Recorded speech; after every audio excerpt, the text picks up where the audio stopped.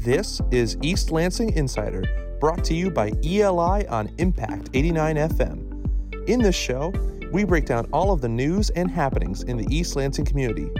And now, today's East Lansing Insider.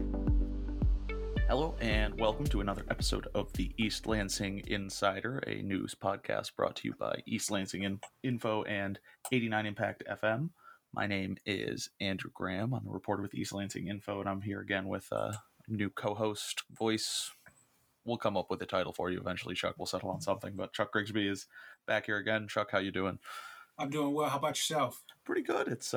It's Thanksgiving week. We're recording on Monday, November 22nd for anybody listening to this. So hopefully by the time this reaches anybody's ears, if they're in the United States, they've had some turkey or whatever their Thanksgiving feast might be. But we're here today to talk a little bit about sewage, sewer infrastructure, flooding, water infrastructure in the city of East Lansing, which remains an endlessly fascinating topic and an endlessly newsworthy topic, especially since this summer. So I would hope most of the listeners would know, and Chuck, you're obviously familiar living here, that there were some very heavy rains at various points in the summer and not so heavy rains at various points in the summer that caused flooding.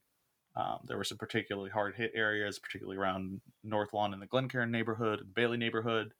And the specific sort of issue was that it was sanitary sewer backups for a lot of people, so that means sewage in their basement. And this led to last week, the week of November 15th, when there were a few public presentations. So first there was a presentation to City Council by interim Public Works Director Nicole McPherson. Later in the week, she held a webinar for the public, which actually was kind of a dud in my eyes. I attended, and there were not so many attendees, and it didn't go the full time. But that presentation was very similar to the Tuesday one, which a little more detail, but broadly the same overview. And lastly, the latest, newest development, I suppose, is a story that I wrote and published on eastlansinginfo.news this morning about residents in Chesterfield Hills, the southern portion of it, around the intersection of University Drive and Michigan Avenue, basically have been for about 2 decades or so experiencing the smell of poop coming from the sewers, which really got to be unpleasant. So that leads us all to here now with some more to discuss. And Chuck, I remember when we talked originally about you coming on the pod, you had mentioned that your basement had flooded. I believe it was a sort of house-specific issue or something, but am I mistaken? That's correct, right? No, it was exactly, we had flooding. I remember it. It was August 12th, and I was due to leave town that morning. And so before I could leave, my wife told me that I had to deal with about 1.5 inches of water in our basement due to the rain that came in. Fortunately, we didn't have sewer water. But yeah, it was a pretty significant weather condition that we were all dealing with. And I think it was actually, it was kind of one of those things where some things were going on in the community where they were doing some construction and it had hit and people were dealing with some serious sewage and flooding. I mean, I talked to a couple of residents that were dealing with it really basically ruining their foundation, and they got to get foundation work. So pretty significant storm, pretty significant event, especially in the Glencairn neighborhood, especially that I'm familiar with where I live. And it's something that really woke a lot of people up about where we are at with our infrastructure and what is our plan with the water and sewage and how we're going to deal with the next flooding that we do get. Well, I think it has a lot of people truly living on edge in a certain way of, there's an anxiety when it starts to rain, and it's not a way anybody wants to live. And was the August 12th backup, or your couple inches, was that the first time your house flooded? Because I think that's the other side of it, and you touched on it. For a lot of people, I think most people actually, this was really the first time they had significant basement flooding or flooding at all. Yeah, so we've had flooding before in our basement. We have an older home and things like that, so I think some of it's on us as far as what we can do to kind of prevent that going forward. But I do know that we've had flooding in the community, and what made this kind of really significant was that we had flooding on top of sewage, which I thought was a newer issue that we were dealing with as a community and how people were involved with the rain, with the flooding. So that really changed the dynamic. And when you have sewage water and you have health issues that come on top of that, you have that professionals come in sometimes to clean up some of these different places that I've talked to with a couple different people. And so it was a pretty significant change into what we've dealt with before, on top of it being that kind of rain. I think how much did we get in a day and a half? I think it was like a couple of feet of water. I don't know what it was, but it was pretty significant. I know just over about a 6-hour period, that August 11th, 12th night, it was about a little over 7 inches of rain, which is, oh man, I think I believe that reaches the 1,000-year rain event threshold, meaning there's about it doesn't mean it's a once in every 1,000-year thing, but that doesn't mean it sort of happens every 1,000 years. You could have it happen 2 years in a row, but the chances of it happening are 1 in 1,000, effectively, so 0.01%. And that's just really rare, for one. But that wasn't the only time things flooded in the city. There was a very intense rain on September 13th, following that, about a month later, that caused some people to have flooding. And it hadn't really come to me as a reporter prior to this, but there had been some flooding, I believe, in June or July, sometime around midsummer, where there was a rather routine but heavy summer rainstorm that caused a somewhat notable amount of flooding for people. So it's not like there was just this one massive outlier storm. There's been a couple others, and the outlier storm and the worst of the flooding might be attributed to that, but that's not it. That's not the whole root of this, it seems. I guess what is that sort of something you've heard from people? Yeah, as you guys know, I was in the community just doing different things, talking to a lot of different people. And after the flood and the storms hit, the significant one in September, but yeah, there was previous ones. But the conversation really changed because a lot of times people were talking about how they're pretty happy with the utilities, pretty happy with things. They notice increases here and there and some of the different things that they're paying towards water and things like that. But they were okay with it. But as soon as that situation happened, as soon as we had that flooding, that significant one in September, the conversations really changed quite a bit about where is my money going to, what's going to happen next. Now, all of a sudden, I'm in a situation where, every time it possibly could rain, I could be ruined. So it was a really interesting dynamic and shift in the community as far as what the focus was. And then when it comes to how the city responded, I think really did not help in some ways because people were trying to find answers and they weren't able to get them answers. And so, the city, I think, did a great job in backpedaling and getting that information out with some of the presentations and making themselves available to be asked questions about why, what, and when. And I think that, that's the best they could have done at the time dealing with this as far as the infrastructure information. Right. I will say I joked with my family that last week for me was infrastructure week, but I having watched both presentations from Nicole McPherson, I definitely learned a lot. I can tell you that the wastewater treatment facility is designed to move about 18.75 million gallons of water daily. And I do have like you said, it's that sort of baseline, the understanding of how the system works, how it's supposed to work, what's all there, what's underneath our feet. But it didn't, like you said, sort of leave me or give me any sort of inkling of, well, how does this get better going forward? Part of that, and this is what I wanted to get to next, is there has been a push specifically from Mayor Ron Bacon to do a review of the sewage and the storm drains and the whole sewer system around the construction along North Lawn Avenue in the Glencairn neighborhood. That area was sort of, I guess, the most notably hit by flooding from August 12th. There were some houses that had up to 8 feet of water by our understanding in their basement. And there was a contract proposed at City Council for Tetra Tech, which is the company that originally did a sewer study in the 90s, to come and do a sort of a third-party investigation, so to speak. And that's going back out for more RFPs, potentially, depending on what action Council takes this week. It's unclear if they are going to take any at this point. But there's sort of been a balance of, there seems to be a very clear desire, and it's moving forward, that there will be a review of what happened around Glencairn, just because I think it's too nakedly a coincidence for the city to just say it isn't a coincidence, or like it's to everyone's advantage, I think, to have a clear answer and to have something that they can say, here's what happened, and there's no hearsay, there's no people arguing about it. The question then gets bigger about, should it be the whole system, or should it just be looking at, did the construction impact there or not? So I'm curious about your feelings about potentially opening up a sort of whole system-wide review, where that would potentially get us. I know neither of us are engineers, but I'm sure you've heard a lot from a lot of different people running for council, and the sort of immediate value of getting what happened on North Lawn, I guess, answered or squared away versus assessing the system as a whole and giving everyone answers. Yeah, it was interesting because the oldest parts of East Lansing, if I'm not mistaken, were the ones that were affected the most when it comes to the damage. And I could be More or wrong less, about those facts, but it was a good substantial amount that I'm aware of. And I thought that was interesting.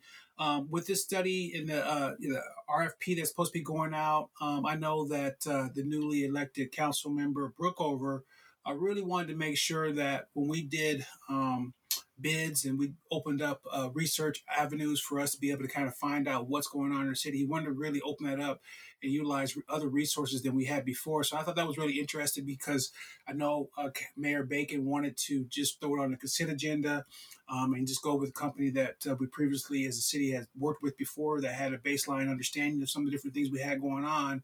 But his plan was to remove it from the consent agenda to, talk about that and open that up as far as bidding to get that independent. So that was interesting to me.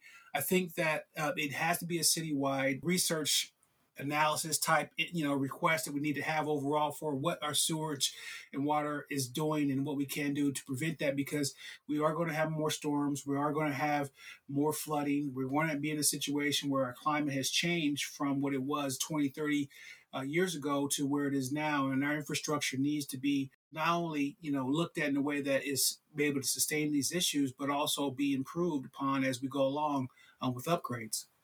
Right. Well, and I think the climate change element is that very challenging portion, because I think everyone is kind of broadly in agreement that it's played a role here. Surely the water table has changed, the frequency and intensity of storms is better, the sort of environmental changes humans we have caused of permeable surfaces, parking lots, trees, foliage changing.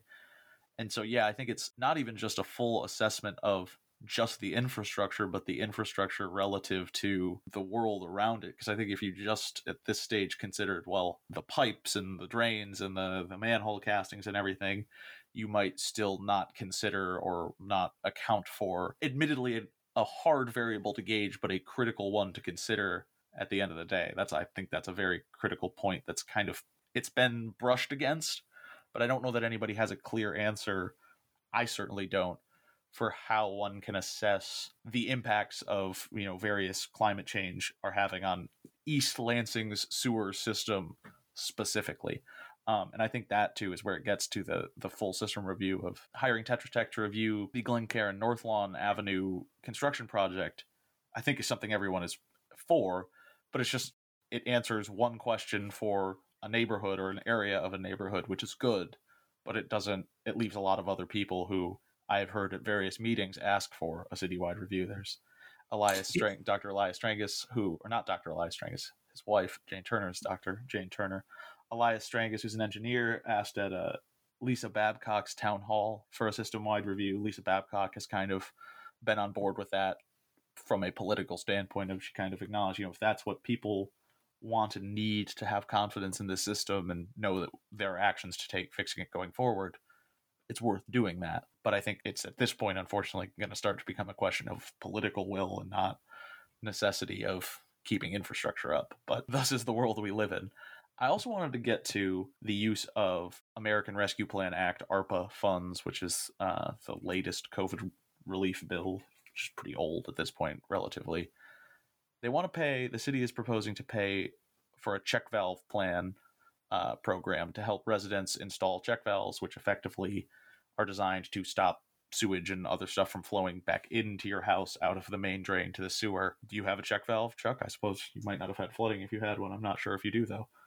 No, I don't have a check valve system, but I do know when they were talking about that, and I was listening to the audience, the community members ask questions. One person had asked, well, if I get a check valve, in my system, in my home, is it going to affect other people in an adverse way? And the answer, I believe, was that we'll have to look into it. We're not quite sure. So I just thought that was pretty interesting because, if this is something that, is going to help some people, but then also create problems for others, it's definitely something that we need to really make sure, I think, as a community, understand how that's going to be something that we implement in a way that doesn't do harm in other ways. Well, yeah, fully balancing those pros and cons, because that's the other thing I think we've all gone back to sort of high school physics with the sewer system is learning. If you're moving water through a system like that and you close up other holes where it's going out, it's going to find somewhere to get out, and that could be manhole covers, it could be I don't know where, but it's not just going to stay there. More specific to the check valve plan, the original proposal, I believe, was $500,000, and it was to be a split. The city would effectively, people could apply, say, my basement flooded because of the August 12th rains. Here's a quote from a plumber and an engineer or contractor I got. It'll be $3,200 to install it. The city would then, write them a check or help pay it in some way for $1,600. Since then, Councilmember Lisa Babcock again and a couple other residents have suggested that program cover the cost for check valve replacement or installation in full, basically just on the principle. And Cindy Roper, who attended Lisa Babcock's town hall and is on the Commission on the Environment, said at the town hall that basically just it's the heartbreaking nature of what happened to some people in their basements and losing, tens of thousands of dollars of property in measurable losses, but also the immeasurable of family heirlooms and whatnot. And so it's kind of still up in the air. I'm not sure there's entirely clarity on whether the program will cover the full cost or not, but it's since been morphed to, in the most recent proposal, $1 million over 2 years. And so I'm kind of curious from your standpoint, we just touched on it. You mentioned you did not have a check valve. Seems like something you would be positioned to take advantage of and might want to, no? Yeah, I think so. It's anything that's going to help sewage not coming to my home is always going to be a plus. That's easy win. I know when you think about that, the American Rescue Plan Act, I think we're talking about $12 million is the number. 12.2, I think, is the official round figure. Yeah. Yeah, and the number I thought for at least a partial installation that the city was going to be looking at was around $3,000. I don't know where I got that number from, but that money is going to get eaten up pretty quickly. Right. And I just wonder, if that is something that, hopefully it does eliminate the problems, but it doesn't create other issues for other people in different areas. With the guarantee of that not happening, I think it's going to be something that's going to be helpful. I think as people were hearing that presentation and trying to understand what the issues was, I think in the back of their heads, you're just wondering, so how does this change me? How does this help me? How do I fix this? How do I not worry about the next rainfall? And so I think that was one great thing to be introduced. Hats off to Councilmember Babcock and trying to really lead that and make sure that there was some direction and a solution, because I think right now we have a system-wide problem. It's going to take a long time to really address it, even when we do have the review of it all, in a way that it's going to be a number of years. We're going to have many rains and many floods in the meantime. So what can we do as we get caught up and updated and upgraded with our system? Right. I apologize for all listeners for the garage door and dog barking in the background. It's become a frequent sound effect for me. On a similar note to the ARPA funding, it's come up, and it's even less clarity than the full ARPA plan is the bipartisan infrastructure bill, the Build Back Better, the federal infrastructure money, of which the city is expected to get some amount. Lisa Babcock, again, her thing, she kind of mentioned it a couple different times last week, was that this money is kind of a New Deal opportunity for the city. It is a chance to do something potentially transformative and to create something that our, my kids, your kids, grandkids, whoever, will still, take for granted, this is a pillar of our life here. Sewer infrastructure might not be that, but it might be worth it. I guess I'm kind of curious of your take on, obviously we don't know the extent of the problems. We don't know the extent of what would fix it or what that would cost, but it seems like from the average taxpayer in East Lansing, that would be a good use of that money from their perspective, no? I think so. I think really with this money, it comes far and few between. it really has to go to fundamentally sound things that really will address our critical issues. And when you start divvying up this money and spreading it around, you have to really be conscientious of, are these things that we're going to have continuous payments on? Are these one stop and pops where it really addresses the issue for a very long time? And it's not something that we have to keep throwing money at. So this infrastructure, I think, is one of those stop pops. We really have to make sure that every single cent and dime and penny, in my opinion anyway, that really addresses that, so we don't have these long-term problems where the money has to keep being put in to really sustain what we need to have as far as our critical infrastructure.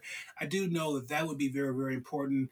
I know it is important to some of the community members when they think about how to best spend this money in a way that goes to its maximum potential to address their everyday issues. Well, and I think it's to circle all the way back to the beginning of our discussion, it's kind of that you take for granted the water and sewer infrastructure working when it works. Flush the toilet and it flushes, you don't think about, good job sewer system, good job public works, because it's just, you expect it. One of the many fortunate things of modern life, of course, but it's that it comes into even hotter focus, and it's something that we should take for granted because we can obviously have water and sewer infrastructure that just works, no sweat, we're not thinking about it. And right now, East Lansing just is not in that place. That's the reality. A lot of residents are thinking about it most days, every day, some days. You talk to people in Chesterfield Hills, they're thinking about it, they're smelling it every day. So it's not something that when it's fine, you don't think about it. And then when it's not fine, it's sort of this in the magnifying glass type issue. But to your point, I think you kind of hit it pretty well of, it is that hot point issue, but the city might be in this fortunate position of having a big pile of money that it has the discretion to potentially spend to, make a big investment in getting the water and sewer infrastructure back to a point where people in the city are taking it for granted again, in the sort of best sense of the word. It seems like that might be an opportunity. Again, I don't know. I'm sure there will be specific federal guidelines about spending. Any major water or sewer infrastructure project is a decades-long endeavor anyways to begin with, usually. So obviously this isn't something that by 2025 is going to be fixed. And I don't think anyone's under any illusions of that. But I think what could be addressed now, and I think what the city can be moving towards and maybe isn't or is, but not fast enough, is that peace of mind for residents that solutions are coming and will happen. And that seems to be kind of the underlying thing here, and you touched on it earlier, of people pay a lot of taxes in the city of East Lansing. They want those taxes to work, basically, for lack of a better term. It seems like it's kind of in a precarious spot where people are kind of questioning, well, what am I paying for? Absolutely. I think it also brings to attention, so what have we done so far? What's the history of that? And I think the presentation did hit a good point of kind of really letting us know, some of the different things that have been happening. So I know the Michigan Avenue, Harrison Road's complete, Oak Hill Evergreen area, the center and Beale regulatory modification is complete. So there was a couple of areas that, we've had some work done and updated. I know right now the North Lawn Avenue is under construction right now. So it really just, brings up to like where these decisions were made and why and what, based on kind of really the outcomes of where we're at with some of the different flooding we've had recently. I had a quick question for you. When you in the presentation heard that the McPherson was talking about the stormwater issue, not a sewer issue, what was your take on that assessment of the problems that people were talking about? Well, I would have been, I think, angry myself if I had sewage in my basement personally. And I think for August 12th specifically, she is correct. I'm not an expert on this. I want to preface that very clearly. But on August 12th, as I understand it, there was so much rain that effectively there was going to be overflow between the storm sewer and the sanitary sewer, which is a problem of the combined sewer system in the areas that it's in. But there were some areas where it's separated, and it still happened. So I think George Brookover kind of hit it very clearly in his response of saying, well, there were people who had sewage in their basement, so I don't know that it's really fair to say that there's no sanitary sewage problem, because even if it was 90% stormwater, and it likely was, I would assume most of the flooding and most of the backups and just most of the issues were of the volume of water, the majority of it was stormwater. But 10% sewage mixing with 90% stormwater in your basement might as well be 100% sewage. So I didn't know what to do with that one. I kind of I kind of just left it alone in my reporting. I did bring up the Brookover point. I kind of just that's one where, I'm obviously not qualified to make a clear statement of fact or, this is right, this is wrong. But I think it did bring to light a difference between how the city might be addressing and approaching this versus how elected officials and citizens are. I also think the stormwater sanitary issue in particular plays out in the fixing it and complications because you start to involve the county storm drains, which becomes the county drain commissioner's purview to repair and work with, versus what's the city. The city's in charge of all the sanitary sewer, but also some storm drains. So any big fix is also going to require some level of governmental collaboration. It's not just going to be the city of EL going it alone. I mean, for that matter, the Meridian Township basically leases East Lansing sewer system, as far as I understand it. So I think it is a stormwater problem, but I don't think it's correct to say it isn't a sanitary sewer problem. But I obviously want to qualify that statement. My hands are up that I'm not an engineer or anything like that, but I think the mere fact of people having sewage in their basements and sanitary sewage kind of runs against that statement is, I guess, what I would say to sum up. That's kind of all we wanted to cover. I think is there anything that I didn't touch on that you have in mind? I thought you did a great job. And I think it comes down to what you're saying that, none of us are engineers, even the ones, our community, members, we're not experts in this, and we hold dear that the decisions are being made in a way that affect us in a positive, aspect. And so people want solutions. They want to understand. They want to know how not to have happen again. I think the city is working on it. I think community members being involved, pushing that heat on that to this issue. I think our legislative branch has responded, and it'll be interesting to see what we come up with as answers with the newly elected council and how they all work together with this issue. So I'm looking forward to seeing what that entails. Yeah, we're definitely. It's not a great spot to be in for East Lansing. I don't think anybody agrees with that, but I think there are some ways out, and it's not a forsaken thing. There's solutions here, and I think it's just a matter of getting to them and getting them enacted, and in the meantime assuring that people have the peace of mind and that they're not running to check their basement every time it rains. But that's all we have time for. This has been another episode of the East Lansing Insider. Chuck, I want to thank you again for coming on. Looking forward to doing some more episodes after the holidays with some more guests. Got some good things coming, so thanks again for listening. Chuck, thank you for coming on, and this has been another episode. East Lansing Insider is brought to you by ELI on Impact 89 FM. We are on the web at eastlansinginfo.news and impact89fm.org. Thanks for listening.